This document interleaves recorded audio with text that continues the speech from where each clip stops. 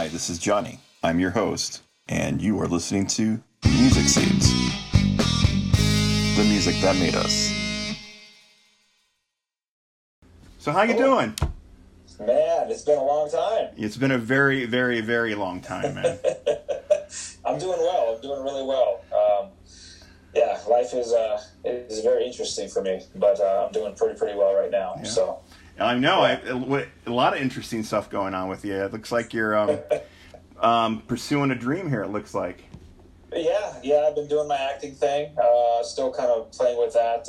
I started that in '96 when I moved to Colorado in '93. So in '96 I started doing movies. That's when I did that first film, the Three Ninjas movie at Elitch's. Yep. And it just kind of took off from there. So the last probably like 6 years, it's been a little bit chaotic as far as like opportunities and being able to be on projects and do things, commercials or movies or something like that. So it's been a good run. It's been a very good run. COVID, of course, shut everything down, but it's picking back up. It is picking back up. It's awesome. It is, yeah. I keep getting information from my agent about, doing auditions and such and, sending self-tapes in. That's the nice thing about it. Is like, instead of doing in-person auditioning now, it's primarily we just do self-tapes. And so you're used to this stuff.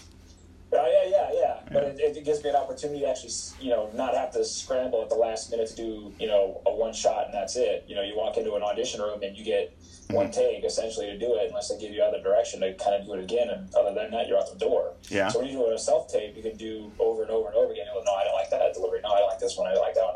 I make the right one for me and send it off. So awesome. That's kind of nice. Yeah, it's kind of nice. Yeah. Are you really hard on yourself? Oh, yes, I am. Yeah. I hate auditioning. I cannot audition for the life of me. When I get on a film project, it's fine. I can do the character. I can do, good work, but it's always in the audition process. I just cannot, for the most part, I don't nail them that well. Yeah. Yeah. But you're enjoying it. It's that anxiety. But you're enjoying it? Yeah, I am. It's more of a hobby, but, I get an opportunity to do it, so I think of it as a second career, a hobby career at this point. I still need a full-time job, which is what I'm still doing in my profession. I still do the private security for shopping centers. So how long have you been doing that for now? God, it's now been 24 years, I think. Wow, man. I've been doing it. Yeah, 4 different shopping centers in the Denver market. Uh-huh. Currently, I run the biggest shopping center in Denver with Park Meadows. Yeah. That's where I'm at right now for the last 2.5, 3 years. How's that mall doing? It's good. I think, we're struggling too with, we lose stores because of COVID. Yeah. With the shutdown, and everyone's taking that opportunity to kind of okay, I'm bailing. We're gonna kick the lease and all that stuff. So we've had some vacancies pop up here and there, especially this last 2 months. But traffic-wise, it's getting insane. It's going back to almost Park Meadows standards at this point. This weekend was spring break for kids here. We were slammed. Wow. It was. Beyond people wearing masks in my mall, there really is no fear of COVID in that shopping center. All over the place. Yeah. So it's insane to see how crazy that mall is. I talked to some of my friends that are still in the industry, my old properties at Colorado Mills and Southwest Plaza. And even Cherry Creek for that matter. And I just don't think they have the traffic drive that we have, unfortunately, for them. But it's fortunate for us, but at the same time, it's oh my God, how do we control all this in the middle of a pandemic? Just so everybody knows, this is the first time I've caught up with Sam in a long time. But me and Sam used to work. He was security at, like you mentioned earlier, Southwest Plaza in Littleton, Colorado. Bonded with him right away. We had a really good relationship. We've seen some crazy things, which I think we'll maybe bring some of that up here in the. Let's stroll down that memory lane. I'm good with that. Cool, right on, man. I love hearing that. Cool. There's a lot of different things. First off, were you there during the whole Columbine thing? Yep. All right, so you were there. That stuff, that happened so quickly to the point where a lot of it's a flash. For me and my end, having the kids that worked with me that went to that school, that was real difficult for me. But for you even too, knowing, just the people that work there and the whole situation, it was pretty difficult, man. And I'll tell you a secret that nobody ever knew. With that, our security vehicles while we were at that mall, because we had connections with Jefferson County Sheriff. That's who responded to all of our calls for service and stuff for the shopping center. Unincorporated Jefferson County, that we had their radios, essentially a police scanner, essentially in our security vehicles. So my guys first heard it all go down on the radio. Wow. about what was going on across the street at that time. And of course, the shopping center is literally across the street, essentially, from the park, which is right next to the school. So yes. When all that went down and everyone went scattering in all different directions, I mean, people ran to neighborhoods, people ran to the businesses, and all that stuff, and people ended up coming to the mall, and we had to literally shut that mall down. I remember all this. They sent us a little bit of resource from the police department while they all responded to the school, but once they started finding out that people were coming over, then we had to lock it all down. I remember corralling. We had to corral a bunch of kids and people into the food court at that time. We had to figure out how we were going to get responses from parents to come pick up from there instead of other triage or reunion centers and things of that nature. So we literally had that as our reunion center for the mall itself, and I had to do all that. And then when we had the vigil, the aftermath vigil, but almost a year later, whatever it was, we ended up locking them all down or shutting them all down, and we literally parked thousands of cars on our property for the ceremony that they did with it. Yeah, so that was an interesting time back then. Just to hear all the radio call-outs and stuff and the chaos that was going on. And I mean, for you, what position were you in at that point? Were you supervisor at that point? I think I might have been the assistant director at that time. So, yeah. Or at that time, yeah. I remember my district manager at that time, Steve Kornblith, was visiting me that day. At first, we weren't, like, what's going on here? I mean, it was unusually slow. Right. To the point where, like, even during lunchtime, it was like, I'm not sure about what the timetable was on everything there, but we just thought, wow, this is unusually slow. And then the word got out, and then we had a place that was selling furniture, I think a couple stores down. They had a TV in there, and we were all watching on the TV and everything. And that, to me, it's like one of those moments in time when people don't realize that, like, 420 is like a joke now with everybody with marijuana. To me, that 420 date will always be that day forever. Right. It was something that, it was hard seeing the kids. There was a few that didn't even want to come back to work after that. You could just see this look in their eyes that you were like, just to go through something like that is very, very traumatic. And I know there's a documentary out on a lot of the kids that were involved with a lot of that and saw a lot of their friends. Yeah. And I got to say that you have always done a really good job when I was there to make sure things were done and done right. Oh, thank you. I mean it a lot, man. That. Thank you so much. Well, I will tell you, we're no Paul Blart, you did not do us justice whatsoever. Yeah. I mean, I take the job seriously, and even now, we went through that, and then when I finally got promoted to director at Southwest there, then it was literally 2 days before 9/11 happened. Wow. And I had to shut them all down for that one and evacuate everybody out and take everybody to go home, and then we were in lockdown for a couple days. Wow, so right. I was there for that. And so it's been an interesting career for myself in this industry. You literally have to become more than just that observe and report mall cop kind of thing. We are now becoming active shooter experts. We're now becoming terrorism experts. We're dealing with so many things. I mean, and what people don't truly realize about happens in shopping centers is that it's like a mini city. It operates as a mini city. Oh, for sure. And with that comes city crime, city situations and such. So I mean, I've dealt with the gamut when it comes to my career field with almost everything imaginable. I've had an opportunity to have some sort of experience in, which it's kind of crazy when I think about it now. All the things I've seen and witnessed or responded to and helped mitigate problems and such. It's crazy. One thing I hope they definitely are compensating and training you guys, to the point where you feel like you are a big asset when it comes to like trolling and protecting and making sure our safety is really good. And when a big facility like that comes into play, there's a lot of stress that come along with it too. And what's one thing you've always seemed to handle things very well, even when it was a stressful situation. And that's one thing I noticed about you too. I mean, for example, I was thinking back to some of the things that we had to deal with. I had a break-in in the store I was at. I worked at a Thanksgiving night, Black Friday. Oh my gosh. And we had to get our company involved, and it was like we went back and we did some video surveillance and my security. It was my officers. Yeah, it was all my officers. That's right. My graveyard crew. Yeah, it was. That was hard to get over. Did you beat yourself up about that?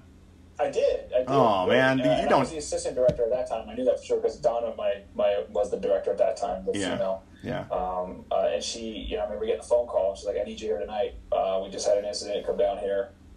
We're gonna have some coverages that we need covered tonight for overnights and stuff." And I'm like, "Okay." So I get down there and I get briefed into what's going on. I'm like, "Oh my God, no! Oh my God, no!"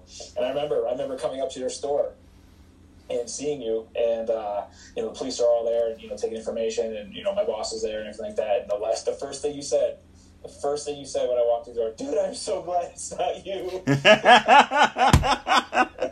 Because of our friendship, and I would always come in and say hi, and we were good friends, man. Yeah, we would shoot the stuff all the day. Yeah, talk about pop culture, music, and all the stuff in your store and all the stuff. And so I was like, I kind of felt the sense of like, oh my god, this guy's been playing this entire time, and he's been burglarizing my store. This is crap. And then the second that I walked in, I'm like, what the hell's going on? It's like, I'm just so glad it's not you. I remember that vividly. Yeah. And and that's one thing, like I said earlier in our conversation, is that's you build these friendships, and you lose touch with people, and you get back in touch with people. But one thing, I mean, even thankfully through Facebook, is that we've been able to kind of see some of these friendships still stay around. And that's one thing I noticed with you. I mean, we've had, both me and you have had our ups and downs. Seeing you doing this acting is just made me so happy, because I remember back in the day when you would do the Batman thing at the Elitch Gardens and stuff like that, and just it's great to really see you do a lot of that. And thank you. Yeah, I still think about that as fun memories too. I mean, almost like I can go back to those memories at Elitch's and doing the Batman Stunt Show, and just like it was like yesterday, essentially. Yeah. I mean, the stories that I got to experience there, the things I got to experience there, the people that I met, the opportunities that I had to do with it. I mean, it was a really fun time. I'm sad I only did it the 1 year, the opening year. Yeah. I kind of wish I would have did it, further, but my career was kind of taking off at that point with security, so I just kind of like decided, no, that's it, I'm done. It was a great opportunity. It's time to move on. I was also in the middle of doing a movie at that time when that happened, so the acting thing was kind of a bigger thing for me. So I'm like, no, this is where I need to go. So, but I have a lot of strong, fond memories with that. And full disclosure, I hope nobody from the old parks or will ever get into this, but I do have my original Robin mask from the actual set, from the set. Nice. I didn't take it. I wanted to take it before I left, but I didn't take it. A buddy of mine did that was on the show with me later on down the road, and he just surprised me with it. And it is physically my mask. There's a little blemish on the mask that I always knew was mine, because we had two Robins, and we both had our own sets of costume, and he found my specific one, so I have that in storage right now, and it sits in a shadow box and everything. It's pretty nice. Cool. Was that made by actually like the company and stuff for all those little setups? It kind of was. In a sense, because it was Warner Brothers owned. Yeah. So they did a really good job as far as authentication of the actual outfits, minus like some things. Instead of it being full on rubber with the muscles on the arms and legs, it was it had inserts, but it was neoprene instead over it. Oh, okay. So did you like doing stuff like that? Do you try to do that stuff kind of like in movies and stuff too when you do that, or like as far as playing a character? Well, I mean, I'm a geeky culture nerd, pop culture nerd. Oh yeah, so am I. So I go to Comic-Cons all the time. Yes. I do it at Renaissance festivals. I do whatever I can and dress up. So I have costumes that I want to get down the road and in cosplay. I really love to cosplay or whatever, talk about cosplay. So I want to redo and get an actual Robin suit that's very similar to it. I found companies that actually make them pretty authentic, that you can custom order from these people and get those outfits back and stuff. So one day it's on the cards to get an outfit back and be Robin one more time. Right on, maybe dude. even make a fan film, Yeah. Since that's so popular right now. And then just continuing the acting thing forward. I've had great experiences for certain movies that I got to do, and some of them are out right now. I mean, I got 4 of them right now physically on Amazon Prime right now that you can stream and watch. Can you name them? I've been in. Yeah. So one of them is Dragon and Hawk. That was shot in 1999-2000. And that's on Amazon Prime. If you have a Prime membership, it's there for free to watch. And then there's another one called Gathering of Heroes, Legend of the Seven Swords. We shot that in 2008. It was a fantasy film. It's not very good, but hey, we did it. It's fun. Nobody else can really say you didn't get to do one. There you go. But that is also on Amazon Prime, and I play a pretty big part in that one. Then there was one called the Star Raiders: The Adventures of Saber Rain. And that one starred Casper Van Dien from Starship Troopers. Oh yeah, I think I remember that. Yeah. Yeah, and I actually had a fun little acting scene with him in the very beginning of the movie. You see me there; it's great. The newest one that just dropped literally this month, this last week or 2 weeks ago, is another movie called The Healing Garden. I have a very, very tiny part, and I did a stunt for the lead actor and I'd take a stair fall or something. But it's a really heartfelt kind of like family movie. But that just dropped on Amazon Prime, and then it's actually coming to DVD and all that stuff here in the next week. So you said stunt work. Yeah. Would that be something you'd like to do also more, or are you more like you really want to stick with the acting? You know what? Well, first off, I joined the industry being a stuntman. I got trained to be a stuntman. And I'm a showman at heart, as you know.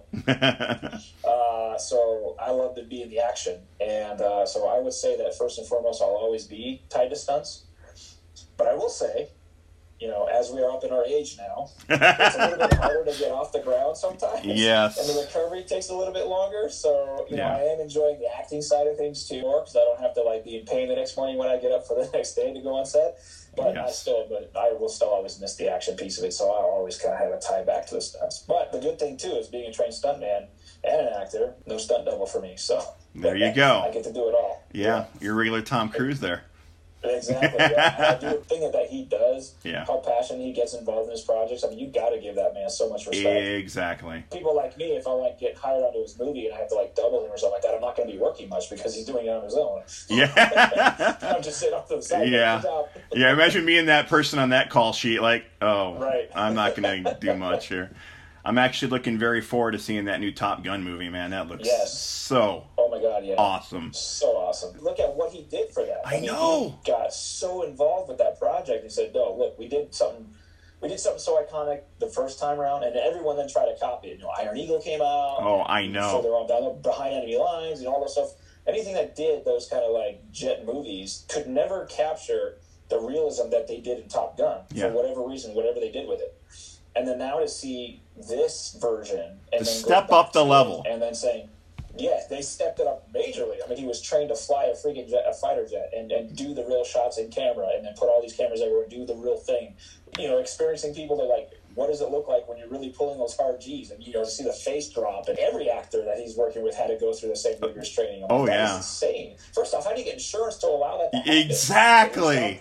All these actors you're kind of referencing, I think the same thing we saw there, and that's behind-the-scenes video. The whole, like, you could see, like, somebody passing out. You can see somebody almost getting sick. He's keeping his shit together, you know? It's like, man, I'm really looking forward to it, and I can't wait for it to get released in IMAX. I can see now why they waited to release it. I mean, I'd rather go see that. Smart. That's the way it was. I love the fact that, you know, there's like streaming and release at the same time, like HBO Max and, you know, Netflix and doing that kind of thing where they're bringing out, you know, first-run movies right off the bat. But at the same time, you know, I do miss the theater experience, and there's certain things you just have to experience in the theater versus at home.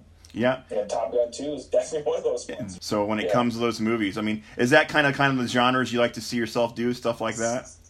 Definitely. I mean, that's all action for me. Because most of the time in stunts, it's really about a lot of action coordinated pieces. I mean, there's certain movies where they have a little stunt you have to do because, you know, the scene calls for it, but it's not like a constant thing. Yeah. Yes, I'm always about the action movies. One day, hopefully, maybe, you know, if I'm very fortunate in my career to finally get to the Hollywood mark, essentially, I would love to be on a Michael Bay movie and see his action pieces and how he shoots things and, you know, the meticulous things that they do with it. Or a Marvel set, you know, I mean, those action pieces they do in Marvel movies are insane. You know, Sam Hargrave, one of the coolest stunt guys out there, has made a name for himself so much and is now a unit director and, you know, doing his own thing, who was Chris Evans' stunt double for all the Marvel movies. You know, he's really good and talented at what he does. And same thing with the guy that did the John Wick movies. He did all the guy that directed all those, did all the Matrix action scenes and stuff. And to see him now do the John Wick movies, I love those movies. I think they're John Wick. They're fantastic. Yeah. Which I'm excited to see Matrix 4. You know, to see how that looks. Have you seen Extraction? Which one's Extraction? With Chris Hemsworth. So that Sam Hargrave, which is the Captain America stunt double, that he directed that entire movie. And because he's a stunt-trained person, the action sequences are just top-notch. Wow. I mean, he does a lot of one-shot action sequence pieces in camera where there's no cuts, no nothing. It's just a continuous shot. Yeah. Oh, it's amazing. Yeah, he did a fantastic job. And the movie's great. I mean, Chris Hemsworth is awesome. Yeah. The idea and premise behind it, what the story is pretty, you know, compelling and fun. But the action sequences, I mean, it's just, blows my mind. It's amazing. Back to, like, some of our Southwest Plaza days, we're going to tie it in with a little bit of music here. So we used to do these in-stores all the time there, and you remember those? Yeah, when you bring in... it was definitely younger teeny bop kind of people we always would have in there. I think almost every person that came in that store for one of those... Well, Brooke Allison, I think, was one of them. Yeah, I remember that. Yep. We had Youngstown. Yes, Youngstown. Oh, my gosh. Holy cow. I forgot about that until you said something. Dream and Innocence. Remember that one? Oh, yes, of course. How could you... That one... Well, let's talk about that for a minute. Okay. I always am amazed by that one because I remember when they came to the mall, we had to go, set the stage up and everything and get ready for the concert and stuff. And we had about, 5,000 screaming kids. Yes. In the mall for that. Mm-hmm. And then so the tour buses show up, we bring them over to the management office, get them in the staging rooms, the green rooms, all that stuff, and we get introduced to everybody. So the girls are innocents, and these younger girls were 15, 14 years old, that the little group called Dream. Yeah. And we're like, okay, great, nice to meet everybody, blah, blah, blah. And I hear some of the backstory with the Innocence one. It used to be that was what Britney Spears first started with briefly. Yeah. And then she's like, no, I'm going to do my own thing. So she left the band, and and then now they're trying to get on the road, and she's all this popular person now. Yeah. So the main show for this concert tour, they were the main thing. So Dream was just the opening act, but literally within the next 3 months after they performed at the mall, Dream shot up on TRL. Yep. And then I found out it was a P. Diddy, it was his band that he discovered. Yeah. And it just went nuts. It's crazy. Well, what happened to Innocence? Nobody knew whatever happened to them, but nope. It was all about Dream. After the show was over, they're like, oh, so the girls all want to go shopping. And I was like, okay, so we need to walk with them every store they go to? Or we're not prepared to do that. So what do you want us to do? They're like, no, they're fine. They can walk around on their own. We're kind of watching them. But if you see them kind of get bombarded, just please step in. We're like, okay. So I just remember my guys and I just walking around, just keeping tabs on every which way these girls were all running to, going shopping and stuff after the concert. Oh my gosh, those having fun. Yeah. That sounds terrible. Oh, God, that must have been so awful. And nobody will... Okay, so here's another funny part about that. Nobody ever believed me with my team. So one of the girls from Innocence, I think she started doing country singing after a while. Yeah. She was wandering around by herself, so I stopped and as she was shopping or whatever, and she was asking about where's a good place to eat food and all that stuff. It's I don't know, and we got the food court. I mean, this is great in our shopping center. Yeah. So I walked her down there. She was going to order some food and just kind of sit there on her own. I was like, "What do you want company? I mean, I hate for you to sit here by yourself." She's like, "Yeah, if you don't mind, that's cool." I was like, so I sat there literally at lunch with this girl from the band, and nobody believed me because none of my officers saw me. I was like, "Guess what I just did?" Like, whatever. Yeah. No, I swear to God. And I never got an autograph, never got a picture, nothing. So I was like, whatever. You never got anything? Oh, wow. I still got an autograph. Still got an autograph CD back there somewhere. I just Do you really? Yeah. Oh my gosh. That's awesome. Yeah. And then we had Avril Lavigne. I don't think I was there when that happened. Oh, you weren't? No. When was that? What year was that? Probably the early 2000s, right? Yeah, I was. I think I was off to Glenwood at that point. Oh, okay. Yeah. God, that was a nightmare. I could only freaking imagine, dude. Dude, the fire marshal literally almost shut us down and said, "Okay, that's it. We're done. We can't fit anybody else in the mall. That's done. You stop." So was that at her peak then, or was that Yeah, just about. Wow. Or when she was. I remember I was like, how loud is it going to be? We're in the middle of the center court of the shopping center. This is going to be screaming fans. Oh, no, she's just going to play acoustic, so it's not going to be that bad. No, it was concert-level noise. It was absolute concert-level noise. And nobody could hear. I'm screaming on the radio, trying to talk to my guys about things. I had guys at the stage, I had guys up or lower, trying to get kids off the rails and stuff like that. Nobody could hear because it was just so loud. Was that before earpieces? We had earpieces. Wow, oh my gosh. That's crazy. She's not a nice person. I'm sorry. She just was not. Yeah. Side note. Oh, red alert, red alert. Can you edit that one out? No. Well, gee, I mean, that's something I always talk to people about, because I don't know that if I'm going to bring this up in future podcasts. Actually, I don't know if you ever remember Shailene Miller that used to work at the Music Land that was there. She used to run that store, and then she left and went to work at a different store. Her husband, also Jack Miller, ran the store that was in between the Highlands Ranch area and Southwest Plaza, that mall. Okay. But anyway, Jack and us are going to talk about, we would go to these conventions, and you would definitely, learn quickly who the nice ones were versus the ones that were, not so nice. Yeah. You'll hear this up in a later podcast that I'm going to bring this up with Jack, is that Jack got to have a smoke with Pink before she broke and before she got famous, because she was one of the acts we got to see, and he said she was one of the coolest people you'd ever meet, and that's cool to hear stuff like that. We also got to see Britney before she broke and stuff too. I remember that was right before she broke and released her album and everything, and it's always neat to hear you got to be honest, man. That kind of shows where the career goes too. Is what I was going to say, is that if you're not. If you are humble and nice and you project a good personality, I think that you're going to have a long, long career. If you put on that diva status and, attitude, then They ain't going to go over very well with people, and they're going to get that so work. I have an acting story just similar Oh, to your cool. story. Yeah, yeah. Kind of things, yeah. So, like, you know, obviously, doing the films we do, I mean, I'm not working with, like, A-list actors by any means. Some name talent that I've had an opportunity to work on movies with. When we were shooting Gathering of Heroes in 2008, there was 2 named actors in that movie that we used. One was Christopher Atkins from the Blue Lagoon, and he literally, my coordinator, my stunt coordinator / director for the film and all that stuff, was a good friend of mine who I've been on his stunt team since 1997. It was really good friends with Chris Atkins. And so he called me up and said, hey, I want to do this movie, and I think you'd be great for this little character, you know, for this role, you know, you should come down, and blah, blah, blah. And I've met Chris before with my friend Mark because we went out to L.A. one time for the Stunt Awards, the World Tourist Stunt Awards. Really? At Paramount, yeah. Cool. We all got to go, and we ended up staying at Chris's house while we were out there for that, and I got to really meet him and, you know, get to know him as a person, which was, like, really cool person, right? Really great dude. So in 2008, when we were shooting the movie, we were, you know, coming out here. We were on a shoestring budget to do this movie, really. It was more of a movie of passion from us as a company, you know, all written and done by all of us. It was kind of just one of those experiments to say, hey, so what we want to do, let's see where we can go with it.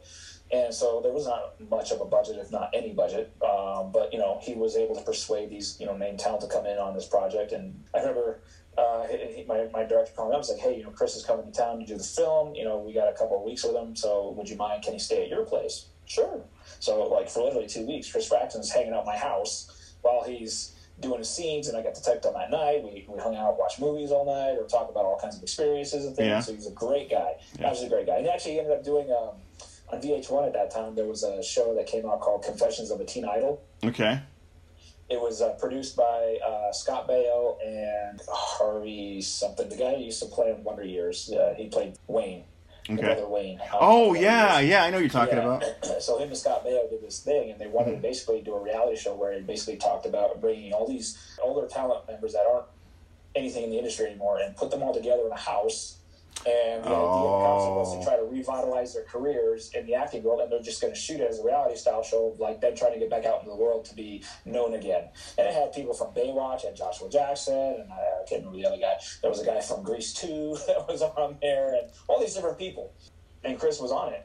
Uh-huh. And so, of course, I had to watch while it was going on, and it was just before he was coming out to see us and shoot our film that it had aired, and I was like, oh, I got so many questions. So when he finally showed up, I was like, Chris, I hope you don't mind, but I have to ask you these questions about this stuff. We watched your show, Convention of Teen. I was like, oh my God, I don't know. Of course you did. I'm like, we supported it, but I have questions. Like, all right, what do you want to know? So I'm asking these guys, like, well, he's like, first off, reality TV is not reality TV. I was like, well, that's cruel. I get that. Being in the industry, I get it. I mean, everything's pretty much scripted, right? So Kardashians, all that stuff, it's all scripted stuff. They just give you an idea and say, this is where we're going to go with it, and then we're going to roll cameras and just have fun. Okay, great. So, the idea was they all lived in this house. He's like, I went home every night. He's like, I just stayed there. I was like, I'll see you guys tomorrow. Come back the next morning, start the cameras up again. And he was like, okay, the producer come over and was like, hey, you know what? I want you to pick a fight with this person. We're going to get this kind of little scene going, and then, just take it from there and just kind of improvise and see how it goes. Just kind of get to an argument, really pick his butt. So, it was fun to hear those experiences. But, so really cool dude. The second story I have with that same story, or that same idea, is one of the actors that we also got to play in the movie, who's done a couple movies with us, is Martin Kove from The Karate Kid. Yeah. Sensei John Kreese. Yeah, and of course, now he's very popular again because he's in Cobra Kai series, which is amazing. Oh, I love it, Very excited and happy for him to have that notoriety back again. And that show is just awesome. Good shot with it. Yes. Yeah, so when I had an acting scene with Martin Kove in this movie, and he literally punches me in the scene, and I get jerked across the room, in this on a wire table and stuff. And we just had this cool little acting sequence together, and we shot it like 2 or 3 days. And I was just so nervous, getting to meet him because I grew up in the Karate Kid. And and he's an iconic person with that series, right? Oh yeah. The problem is, he's done a lot of stuff. They just know him from Karate Kid. Yes. Worry you hear about those actors who get typecast, right? Pigeonholed. You kind of get pissed off because you want to ask them about that. So when you're talking about talking to certain celebrities that just are not cool people based off of what you see. Yes. I was very concerned with him because he's a very intimidating person. First off, from the character he plays, you just love to hate him. But I was like, oh, please don't be an asshole. But I want to talk about Karate Kid so bad. I have questions about that too. But I was like, nope, I can't do that. I got to be professional. Yeah. I'm not going to bring it up. And my director pulled me aside. He's like, hey, don't be concerned or alarmed if for some reason in the middle of the scene he decides to change dialogue on you, because that's just kind of how he operates. But, we'll go with it. It'll be fine. I'm like, okay, cool. And we did our scenes, and we had a good time. And, like, halfway through shooting that day, he finally started loosening up with everybody, kind of being really cool and kind of chummy. And then literally after our take, he started belting out a Karate Kid line, just, like, caught me off guard, because he had a flub or something like that. He's like, you got a problem with that, Sam? I was like, oh, you did. Oh my God, this is so cool. And then we started just like afterwards, we're just bantering back and forth and throwing out stupid lines. And, he's like, shoot the leg, Sam, come on, let's go. It was awesome. That makes you feel really good when that stuff happens. It does. There was another one too. Another guy who's actually really prominently well known as a stunt coordinator and stuff. His name's James Liu. He's been in the movies since the 70s. He's fought almost every single major action star there is. Bruce Lee, Jet Li, Jackie Chan, Jean-Claude Van Damme. I don't know if he did Seagal, but all these major players. He's done hundreds and hundreds and hundreds of movies. Big name ones down to like low budgets and that kind of thing.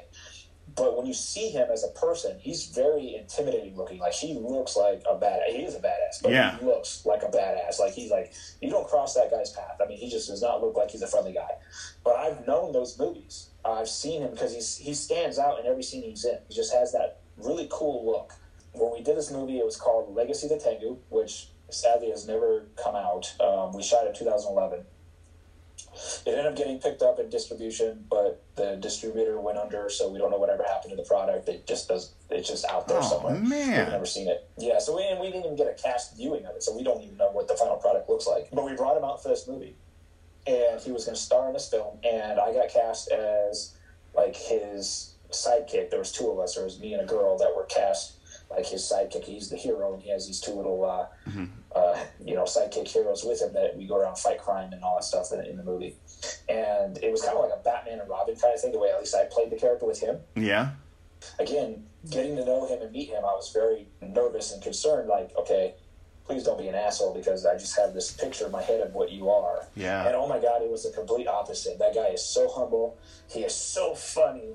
He is so down to earth, and he was in Hot Shots Part 2, and all these like comedy ones. Big Trouble in Little China. He's done, he's in that. He loved Tropic Thunder. He's done all these things. Mm-hmm. He absolutely loves comedy. 100% comedy. He does a lot of action, but he's like all about comedy. He wants to do all these comedy movies, and he's just so funny on set, and just to talk around. Now he's a really good friend to all of us, and he'll wish me a happy birthday on Facebook, and all that kind of stuff. We gotta throw things out once in a while, but he's done so well for himself. He got an Emmy a couple years ago for stunt coordinating for Luke Cage on Netflix for Marvel. Nice, because he did the entire stunt coordination of all that series. So he just got remarried. His stepson is Ryan Porter, who's Beast Boy in Titans right now. Yeah, he's doing great. He's a cool dude. That's so it was awesome. one of those things of meeting those people that were kind of iconic to you. Thankfully, they weren't the opposite of what you thought they were. They're they're 100% humble, really cool people. Yeah. Do you ever talk to them and ask them for advice about the industry and that? I did. I talked to James Liu a lot about it while we were on set and stuff, because he's huge into Hollywood and what he does, and really he was like more enthralled and inspired by what we do as a local company for movies, because working on bigger films, even though it's a big film, you get more constraints and stuff like that. We have more freedom when you're working with independent and doing your own kind of creative outlet, right? Yes. He was very envious of the fact that this is what we've had done and produced and do that. So now he's tied to our actual company, our team, Rocky Mountain Stunts and Fusion Factory Films that we are. He's a named person at the top tier level of this, and he does a lot of our projects with us, and we kind of collaborate back and forth. And so I had a lot of questions about the industry and how it works, and especially on the stunt side of things. Unfortunately, it's still old school Hollywood at that point, so it's really a boys mentality. So if you don't know the right people, they don't want to accept you. You don't get in. You have to be, either you have something very specific and magnificent to offer, or you just have to know the right people in order to get your foot in the door. Yes, because they're very guarded and kind of secret. So it's a very big demographic for sure. Oh yeah. What gets you up every day to want to do that then? It's a passion. It doesn't feel like work. Okay. We can be there on set for 15 hours, and it will never feel like it's a long day because we're working hard. It's where I want to be. I'm a showman. I like to be in front of the camera. I have fun. Yeah. I meet some really great people and experiences on it. Acting has always been a big part of my life, even through grade school and high school. It was there. The downfall on unfortunately, and it's probably more so just, in my sake because I'm here in Colorado, but yeah, it doesn't work. It doesn't really exist here in Colorado. But it can. That's the thing. It can.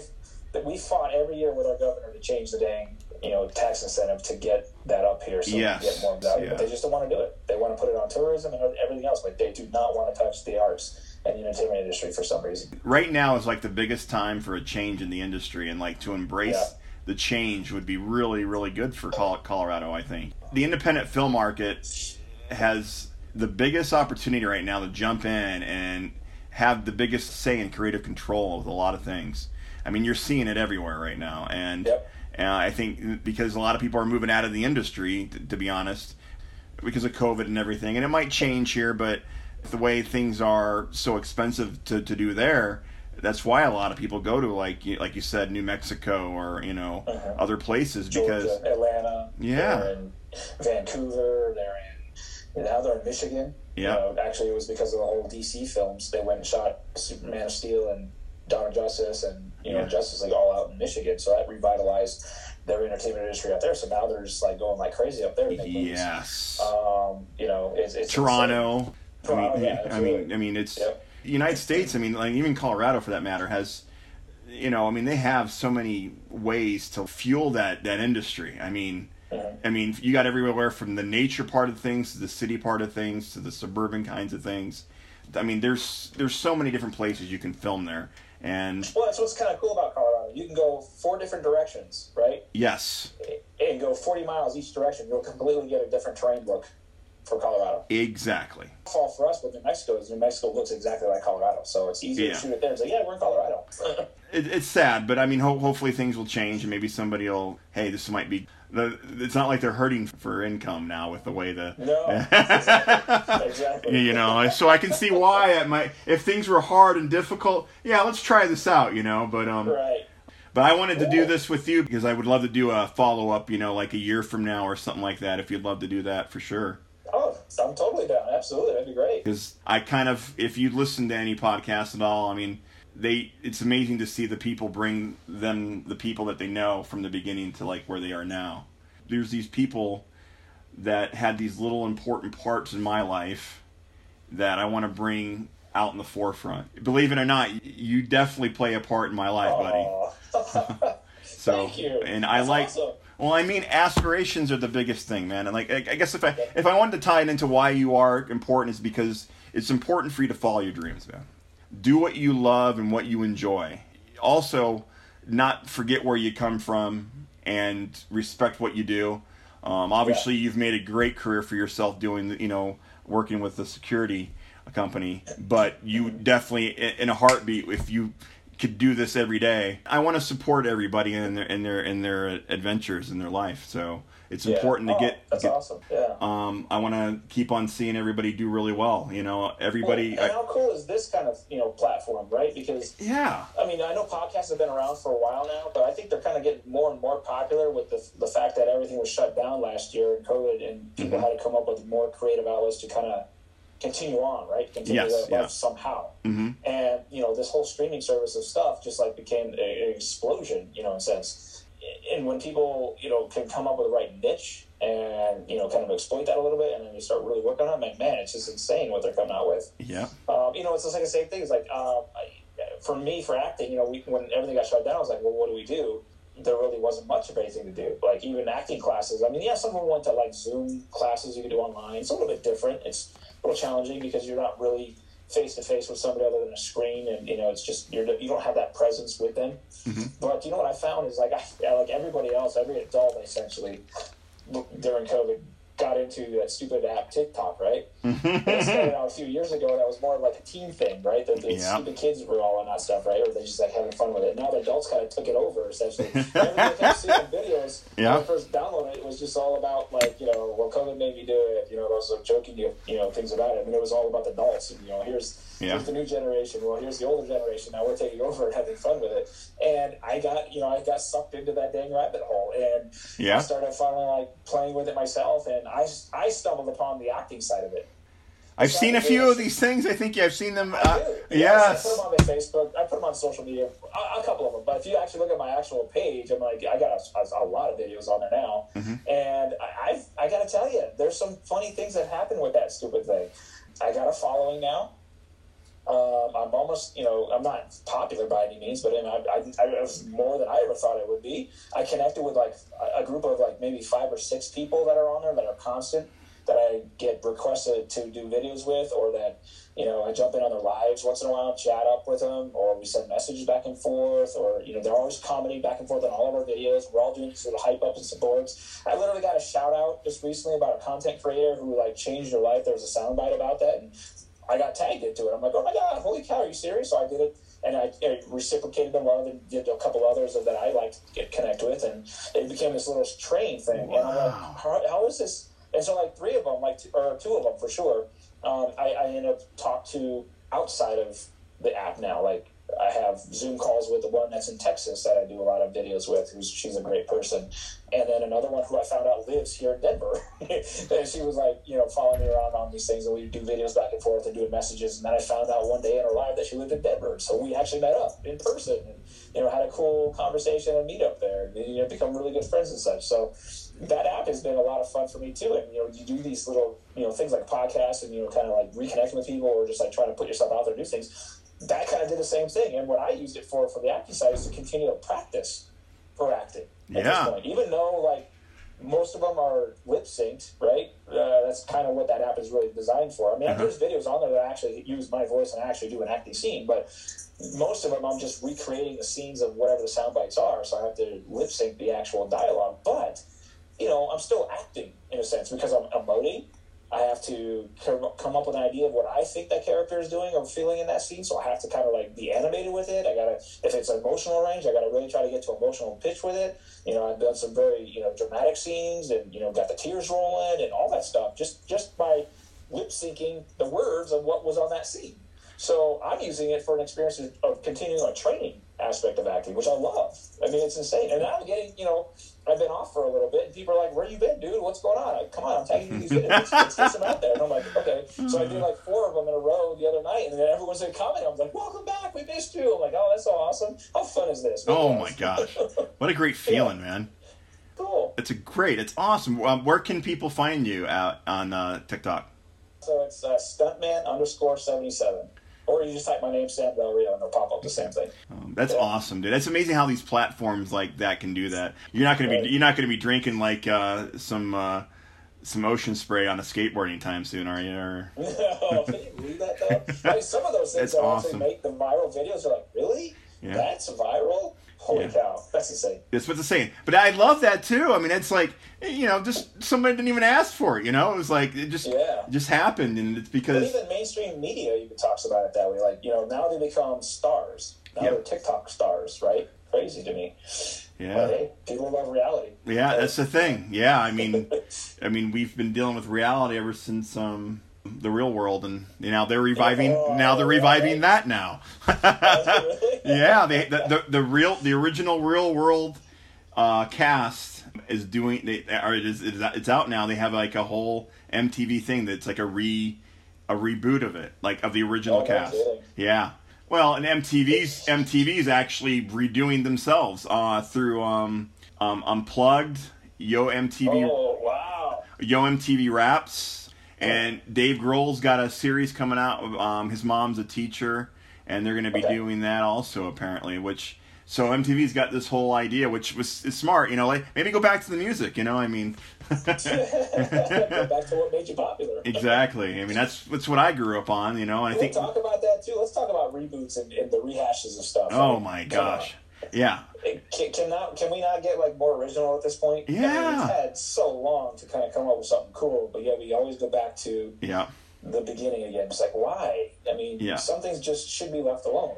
Everybody has their own thing, and the thing is like I get exactly what you're saying, because there's so many creative people out there that need to be given a chance. Writers, directors, as far as creating work out there, and to just reboot everything, you know, when you could be creating something new and wonderful. That's where the independent market is, you know, you know, let's see what we can do, and let's create something new and not just try to make a paycheck. Let's do some actual art, you know. Yeah. You know, and well, you look at like Netflix and Amazon Prime with their original content now, right? They've produced some really great shows or movies that are original, not a reboot or something that's franchised out from the studios. So, I mean, you're right. The independency is huge. Yeah. I mean, you've seen that you can go to Netflix and watch a martial arts movie from across the country. You know, I love that about Netflix. You can actually look at content from another country as far as a movie goes. You know, and I think that's awesome, you know, because we're so Americanized here that sometimes there might be something from another country or an independent market or something that you would not be aware of because all you see is all the mass production stuff out there. Not to say that the mass production stuff isn't good. I mean, we all like our, you know, I love my comic book movies, and I was going to bring that up with you. Have you seen Justice League yet? Yeah, okay. Oh, thank God we can talk about that. Yes. Okay, let's talk about it. Yeah. All right. So, go ahead. You go first. Marvel, DC, I will always say I'm a DC fan first. Yeah. Then Marvel. I am very happy with the way they've approached the Marvel content and bring it to the screen and TV. They're fantastic, phenomenal. Yes. There were characters that I would never watch from Marvel that I'm now fans of because of what they've done with it. Right? Yes. But DC has always been my thing. Yes. And, of course, in particular, Batman. I've always been a big Batman fan, Robin, that kind of thing. That was always my thing. I mean, Superman was great, but I was always, for some reason, rooted to the darker side, and I wanted to be Batman. When they reintroduced, Man of Steel and bringing in Henry Cavill for the character, I thought they did a phenomenal job of casting him to do it. I mean, he is a perfect Superman. Now I hear that they want to try to reboot it or redo something else again and not bring him back into it, which is like stupid. Don't do that. You got something. You have a marketable thing because that's who he is. When they finally introduced Batman into it and redid the whole thing, well, first off, I mean, I love Batman. I mean, we don't need all these different reiterations of Batman all the time. Yes. I don't know how many times I have to go back and see his origin story. We get it, this, right? And now we're going again with Robert Pattinson to come out with the Batman when it's his younger years. We already know that. I don't care about that. I want to go forward with it. We have yet to see a cool Robin in the damn Batman universe. Bring those characters. But they are. You know who's going to be in the Flash, right? Besides between the two Batmans. Yes, exactly. They are tying history, which I think is awesome. Michael Keaton, one of the best. The Godfather of Batman. Yes. And I'm so glad to see him doing it. Zack Snyder, Justice League, and with the response it's getting, and with the possibilities of the multiverse, I hope they take a cue as to making it realize it's about this, focus on the storyline. So disappointed from the Justice League original cut. You can tell they threw it together. Well, yeah, it was horrible. And so when they finally said there's another version out there that Zack has done and made it his way because he had to step away at the time, I was like, oh, that would be fantastic. And then, of course, it just started becoming this thing, right? It became a pop culture iconic movement to say, no, we want to see that version. Yes. And it got so popular, they finally said, okay, we'll just go ahead and do it. And now it's here, right? His version, the way he wanted to see it. Yeah, and it's 4 hours long, first off. But it goes by like that. It does. You do not realize that it's a 4-hour movie. Now, see, I was a Lord of the Rings fan too, and when the special editions came out, I was like, I'm in the theaters, I will watch the special editions. I don't care if it's 3.5 hours. Yeah. I don't care. I'm there. You do not feel that it's 4 hours long. Mm-hmm. And, oh my God, the scenes they put into this thing, the story is so much better. And I've now been watching videos online about where the intercuts together of showing Josh's version versus Zach's version on the same sequences. Yeah. Holy cow, the differences are insane. This is the definitive version. This is what it should have been. And the way they approached it, the darker tones that they put into this thing, this was amazing. The comic book movie. This was awesome. Yes. And so I'm very thrilled. I'm very now happy with the whole product of it. I really do think Ben Affleck was a great Batman. He was the Batman version I've always wanted to see. Brooding and just like down and out, let's just beat some people down. And he had the girth to it, right? The muscle suits look good. It's just amazing. So I hope he gets his own movie back again. I hope they bring him back for more. I know he's going to be in The Flash, but I hope he gets his own standalones. I'm not too thrilled with the Robert Pattinson Batman coming out, but I'll give it a chance. As a fan, I will give it a chance. Now there's a new trend. It's about the trend. They just somebody posted a video on like all the times across the multiple Pacific, Mountain, Central, Eastern time zones that they want to start throwing out on Twitter. The hashtag Restore the Snyderverse. They want a new movement to say, you're going to now bring us the sequels to these Justice League movies with Zack Snyder's vision, and then a new Batman and all this stuff. And they're pushing it from the fandom out back to HBO, because they've made an announcement in Warner Brothers. We are not going back this way. We're going to do our own thing going forward, which I think is very stupid. This is making a lot of money for HBO right now. People have jumped on board to sign up for HBO Max because of this release. It's the same thing that happened with Disney Plus when Mandalorian came out. Yeah. Things shot up like crazy for their stock, and things happened on that app. I mean, it was literally crashing. That was WandaVision. Even crashed the Disney app every night at midnight because everyone was trying to clamor. Oh, that was so good. Oh yeah, I mean, they're just doing fancy things with that stuff. They're doing great things. So but this Justice League cut, perfection. I'm so happy and thrilled with it. I've watched it twice now. The basic fan, the one that doesn't know a lot that's going on, is that Zack Snyder pulled himself out of the project. So for him to get that permission to do this movie is astonishing. And also, if you look at his record of his movies, from like Dawn of the Dead to Watchmen to this. 300? Yeah. Oh my gosh. Yeah, exactly. Look at Jon Favreau, or look at Kevin Feige with Marvel. Give Zach the power, Warner Brothers.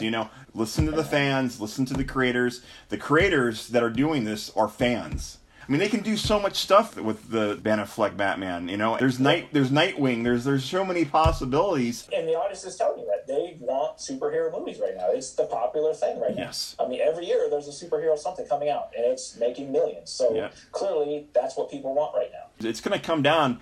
Am I going to watch this 10 years from now because the story's good? That's what it comes down to. It needs to stand the test of time. Exactly. I wanted to ask you this earlier, too. Now we're really getting into it. Did you see Once Upon a Time in Hollywood? Yes.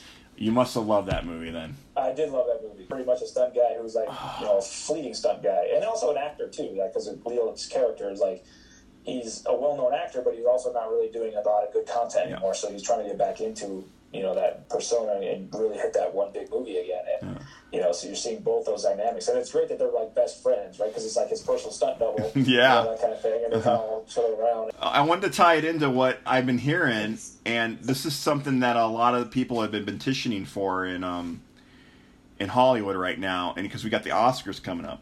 One of the things they're petitioning for, is I don't know if you know what I'm going to bring up here, is that they want to petition to have a stunt award. So an individual stunt award, and then an actual action sequence scene in a movie for an award. And I think they should. I mean, if you're going to give for cinematography, if you're going to give for effects, supporting, soundtrack. Makeup. You get an Oscar for makeup, costume design. Yes. But yet here we are, and I'm very passionate about it too. I mean, I have a lot of friends in the industry. I do quite a bit of daring things. I mean, am I in massive blockbuster movies? No, but I still put myself out there like I am in every little project that I do. I've set myself on fire. I've fallen off buildings. I've fallen downstairs. I've crashed cars. I've getting punched in the face. I'm doing just about, I'm getting blown up off of mini tramps. I'm, wire works, all that stuff. I'm putting my body out there for the betterment of the action sequence for the film, right? So we are literally putting our lives on the line every single day when it comes to what we do in the industry. Now, we are very safe. The stunt performing community is a very safe industry to be in because we take every precautionary measure as best we can to make the action sequences look daring, but also take in the safety of the actual person. But accidents happen. You just can't control it sometimes. Things just go awry, and unfortunate things happen. But that also kind of brings to light about how dangerous the profession truly is. And if you even think about like the old school days in Hollywood, when it came back from the old westerns and stuff, I mean, they didn't have nearly the amount of like technology we did. And those guys are really jumping out of horse carriages and falling down mountains, doing all that stuff. It's insane. So for us to risk our lives that way, and because movies are selling based off what the action is, right? Mm-hmm. People are enthralled in that. If you look at the blockbusters of Marvel movies, in a sense, they're all action-based. The blockbuster Transformers are all action-based. All the things that these big Hollywood directors are putting out there at this point that are making, tons of money, it's the action sequences, it's the action-based movies that are like, really driving that. It's these big movies. And so for the community to do that, why is it such a problem for you to not recognize that in the category at this point, to say, let's recognize the men and women who really put their freaking lives on the line. Yes. To make this star look good in this movie that we are now putting up as a best picture. They are insane to not do that. Yeah. And we have fought year after year after year. And it's trending again this year again about like get the Oscars. Like you were saying, there's a new trend out there where they're trying to push this hard again to put it in there. My buddy James Liu, you know, he's part of that movement, and you know. Oh, really? Awesome. Oh, Yeah, absolutely. And you know, it's like give them the notoriety that they deserve, because the things we do are not simple. Otherwise, everyone would have been doing it. Every actor would be their own stuntman. Everyone would be Tom Cruise, making their own stuff, and they're not. Yeah. We're doing it for you, and we are risking our lives and our body and our health and our safety to put something beautiful on screen that'll be memorialized, you know, for the long term. And people are enjoying that work, then recognize that work. Yeah. It is very much time. It is. You said it 100% right there. There's so many dramas that have action sequences in it that you don't realize if there's a crash scene or if there's a fight scene or whatever it might be, you know, like, and it is those people that are putting themselves on the line that are doing that. And to put that, I mean, I can tell you, like, there's going to be at least 5 movies that you watch here going, wow, that action sequence was amazing. Or that stunt sequence was amazing. I mean, like, that's why we love the John Wick movies, like we just mentioned earlier, so much. You think that was all just done because they just, okay, we're going to do this scene and it's just going to happen. It's planned out. There's a coordinator that's doing it. There's somebody teaching them how to do that before they even make the movie. What we're saying here is just give props where props need to be given, you know? Give the respect. It's the dues. Let's get the dues out there. I mean, if we get an Academy Award for catering, for stunts. Oh my God. For craft services, I mean, but let's go. Come on, guys. This is ridiculous. Oh no. They sort of recognize it now in the Emmys, right? We're starting to get Emmys for it. Like, you know, James got an Emmy for stunt coordinating. Yeah. Maybe not the stunt performers themselves are getting it, but he got it recognized as a stunt coordinator for the work he did. So it's starting to build a little bit. But yes, the Oscars need to step into the new millennia. You know, let's get this right, and you know, recognize these people for what it is that we're doing, and show that notoriety that we deserve. Well, maybe they need the television people to get the, hey, look what's going on. Because look at Game of Thrones, look at Mandalorian, look at WandaVision. I mean, all those are mini movies that have action sequences in them that have stunt coordinators involved with it. I mean, there's so much cable television that has it out there now. Let's just get it out there. So I'm glad you went down this rabbit hole with me, because it was something definitely I wanted to talk about. And it's very frustrating. I always get upset. I mean, again, I'm not a Hollywood stunt guy. I mean, but I put my life on the line for what I do, and I put all my passion into what I do. And I respect the men and women that are out there doing it even bigger. Yeah, and they deserve it. They absolutely deserve it. Okay. Do you remember what music you listened to when you were a kid? Yeah, because I grew up in the 80s. So, like, what was some of the stuff you were into? Old school 80s stuff. So, I mean, like I said, I'm into everything. So back then, you know, I definitely was a Michael Jackson fan. Rock style, I was definitely Def Leppard, Metallica, Guns N' Roses. You know, old school, you know, kind of rock. I wasn't really into like Pink Floyd and Led Zeppelin and all that stuff from the 70s and such until later on in life, when I really got to appreciate it more. But I mean, I think I kind of went with the eras that I really kind of got into it more, and I was following with everything that's pop culture at that point. So I followed everything. And you go to the 90s, you know, I started getting into the grunge. Yes, Pearl Jam, love Pearl Jam. Even for like the, you know, I don't even think they consider it a boy band, but like, you know, remember Savage Garden? I mean, I saw it. It was awesome. Yeah, it was a great concert. Gosh, what else was that? I got into the 90s. So TLC. I got into the hip hop community for a little bit. Do you have a favorite song? I have several. One of the current ones right now, because I'm on a country kick right now at this point. Within the last year or so, I got into a country kick. And so I'm a big Brantley Gilbert fan. Okay. I love Bottoms Up, especially the collaboration she did with T.I., I think it was. Okay, yeah. It was a great collab for Bottoms Up. I love that version of it. I hear the original, but I can't. I have to always go back to the other one. Yeah.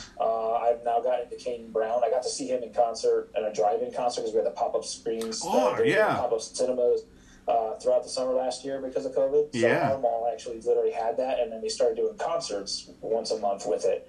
So Kane Brown, we opened it with Blake Shelton, and then we did Then Kane Brown came through. Then we had a Metallica one. We had a couple different versions of it, but I went to the Kane Brown one. And I was like, oh, this is awesome. He is a fantastic performer. I can't wait to see him physically live in a concert, but I love a lot of his songs. Okay. Like a Rodeo is really cool. What If, that's a great song, obviously. So that's kind of like that. Jason Aldean, I mean, I kind of into his stuff right now too. Yeah. It's kind of fun. But overall, I mean, I was a big Metallica fan. Yeah. So Whom the Bell Tolls, Fade to Black, those are my couple of my big favorite. Of course, Master of Puppets and Enter Sandman, that kind of stuff. But like really, it was Fade to Black and Whom the Bell Tolls that I really loved the most. Awesome. On those albums. Even one was an amazing deal too. So. Do you have a favorite rap song? I don't necessarily have a favorite rap song because I kind of listen to. I don't listen to like a huge variety of rap because some of it I just like I don't really get into. But I am an Eminem fan. I love some of his stuff. I like some of his newer stuff that he just came out with. Yeah. As a matter of fact. Yeah, I can't think of the name of it off the top of my head, but it's a really good song that I downloaded. It's on my playlist for writing and workouts when I go out to the gym. But it's some of his newer stuff. But definitely his older stuff is really great. Do you have a favorite concert you've been to? I haven't been to many, but yes, the Metallica Guns N' Roses one at Fiddler's Green. Oh, so that's an awesome one to have. That was way back in the day. Still, I didn't have a very fun experience with it, but I did have fun at the concert. I got spit on by some dude in the back behind. I was like kind of pissed. I was ready to fight like half the crowd. Wow. Holy they were on the greens, and I was on the last row of the actual seats. And I remember getting spit in the back of the head. I was like, oh. I saw another one that I really enjoyed, and it's kind of weird because it's not like, it's not like I mean, she is a kind of a name stage. She's kind of popular, but it's not like a real. She doesn't sing by any means. But I went a couple of years ago with my family to Red Rocks to see Lindsey Sterling perform. And she puts on a fantastic show, and she was, performing for the first time at Red Rocks. So, and she sold that thing out. Yeah. Isn't she a violinist? Yeah. Okay, I was gonna say it was like I know that's who it is, and I'm like. But she just blew up from there. Now she's this main thing. It's amazing that she blew out, or she sold out Red Rocks. I love that place so much. Yeah. I've mentioned that place so many times in my podcast. Oh, yeah, you have to. When you talk to Colorado, you have to go to Red Rocks to see a concert. I tell that to everybody, man, Oh, yeah. Anybody you'd like to see in concert that you haven't seen in concert before? Yes, like I said, I would love to see Kane Brown. Yep, that's right. Yep. I'm more excited to go to country concerts than any other concerts now. When I think they're a little bit more chill, right? I mean, there's some good people that go to those kind of things. I mean, they all get drunk, but it's a drunk bunch of cowboys. Yeah. It's okay. I want to bring up something you brought up earlier, and I want you to talk about a little bit about that. You're talking about the Rocky Mountain Stunt. Rocky Mountain Stunts. Okay, what do they do? That's my stunt team. Okay. For movies, and then we have a film production company in a sense, our own little independent company called Fusion Factory Films. That's all tied together. So that's the team I belong on. I joined that team in 1997 with my stunt coordinator, and I have not left since. He has not kicked me out yet. So it's been 20 some odd years in the making. Wow. And how many people did it start out with, and how many people now? It's changed over the years. We fluctuate quite a bit, but there's a core team of us of like 6 or 7 of us that have been there since almost the beginning or around the beginning. I'm like the veteran. Like I joined with him in '97, and everybody else that started with back then aren't around anymore. Mm-hmm. We have ties to them once in a while. We'll bring 1 or 2 back in, or if they're in town or something like that, or they, life has changed obviously. But like for me and him, I'm like the only original core one from back then, and then a couple other people since then have been around, and then we have new team members, and then we train a lot of actors, so they come in for a while and they leave, and we'll get new actors come in and train for a while and they'll leave. But we build a little bit of establishment of people. Yeah. And then with our ties to Hollywood with James and a couple other bigger names stunt coordinators out there, I think we can always bring in some of those people to do some of our projects and bigger stunts and stuff. So. But yeah. Right on. That's the group.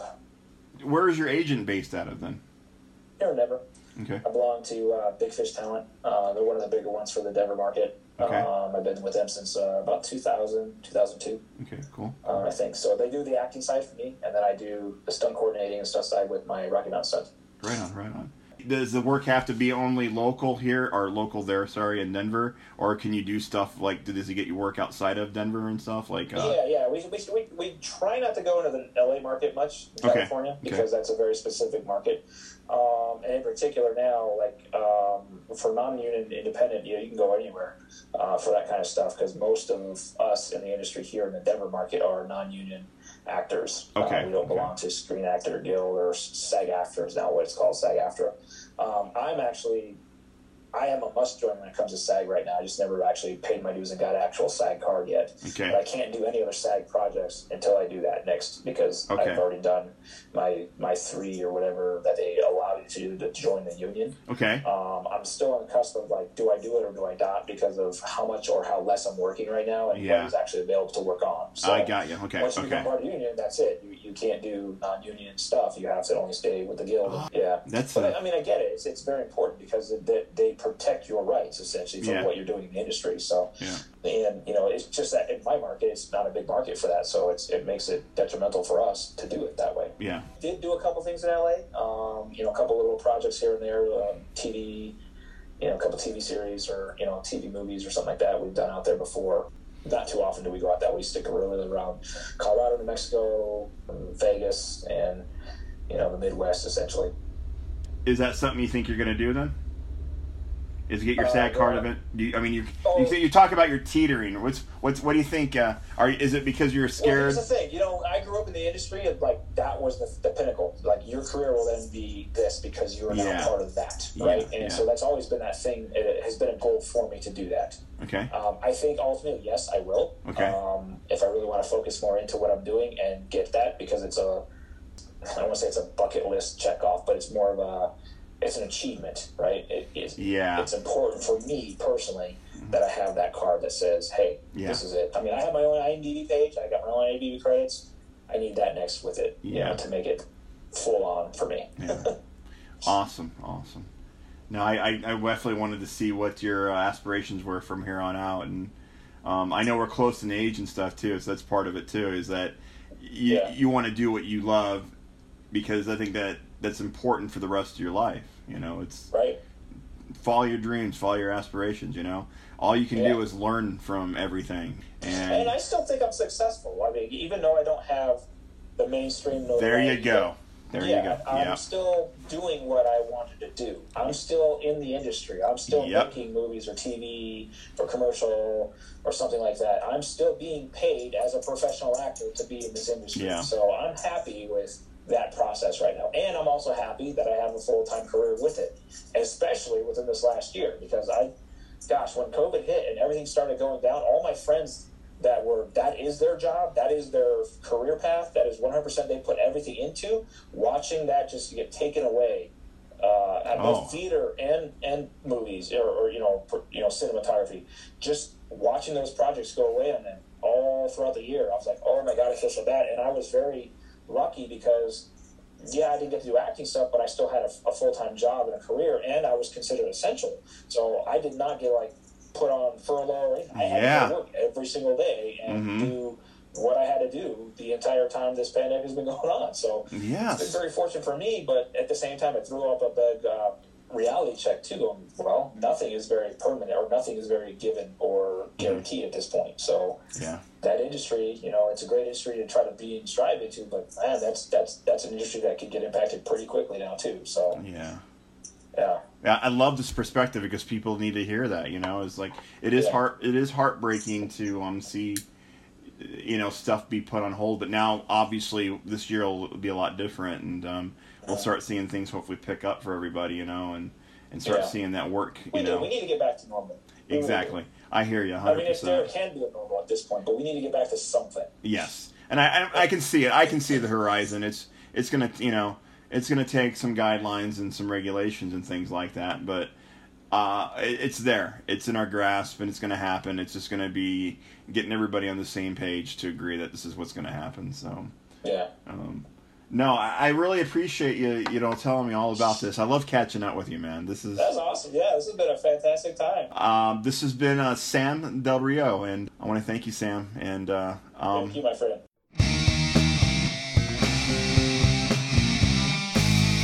Hi, this is Johnny. I'm your host, and you are listening to Music Seeds, the music that made us.